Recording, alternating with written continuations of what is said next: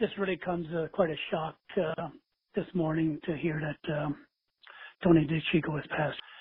He's a very private person. Many of us did not even know that he was ill. But my first memories of Tony was when he was a guest instructor with the NSCAA coaching courses. And Mike Verticelli used to bring him in to do goalkeeping sessions.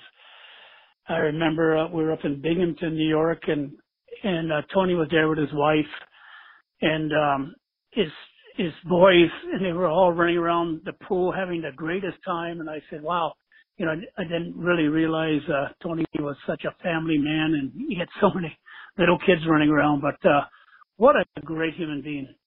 Obviously, what he's done for U.S. soccer, winning a World Cup for the Women's USA team, been involved in youth soccer at different levels, and what he's done with the NSCAA, starting to and continuing to grow the goalkeeping academy and the courses that we do with the NSCAA. It's just, the legacy that he's left, I think, was honored a couple of years ago, where at the NSCAA awards banquet, he received the honor, the highest honor that we give, and National Soccer Hall of Fame.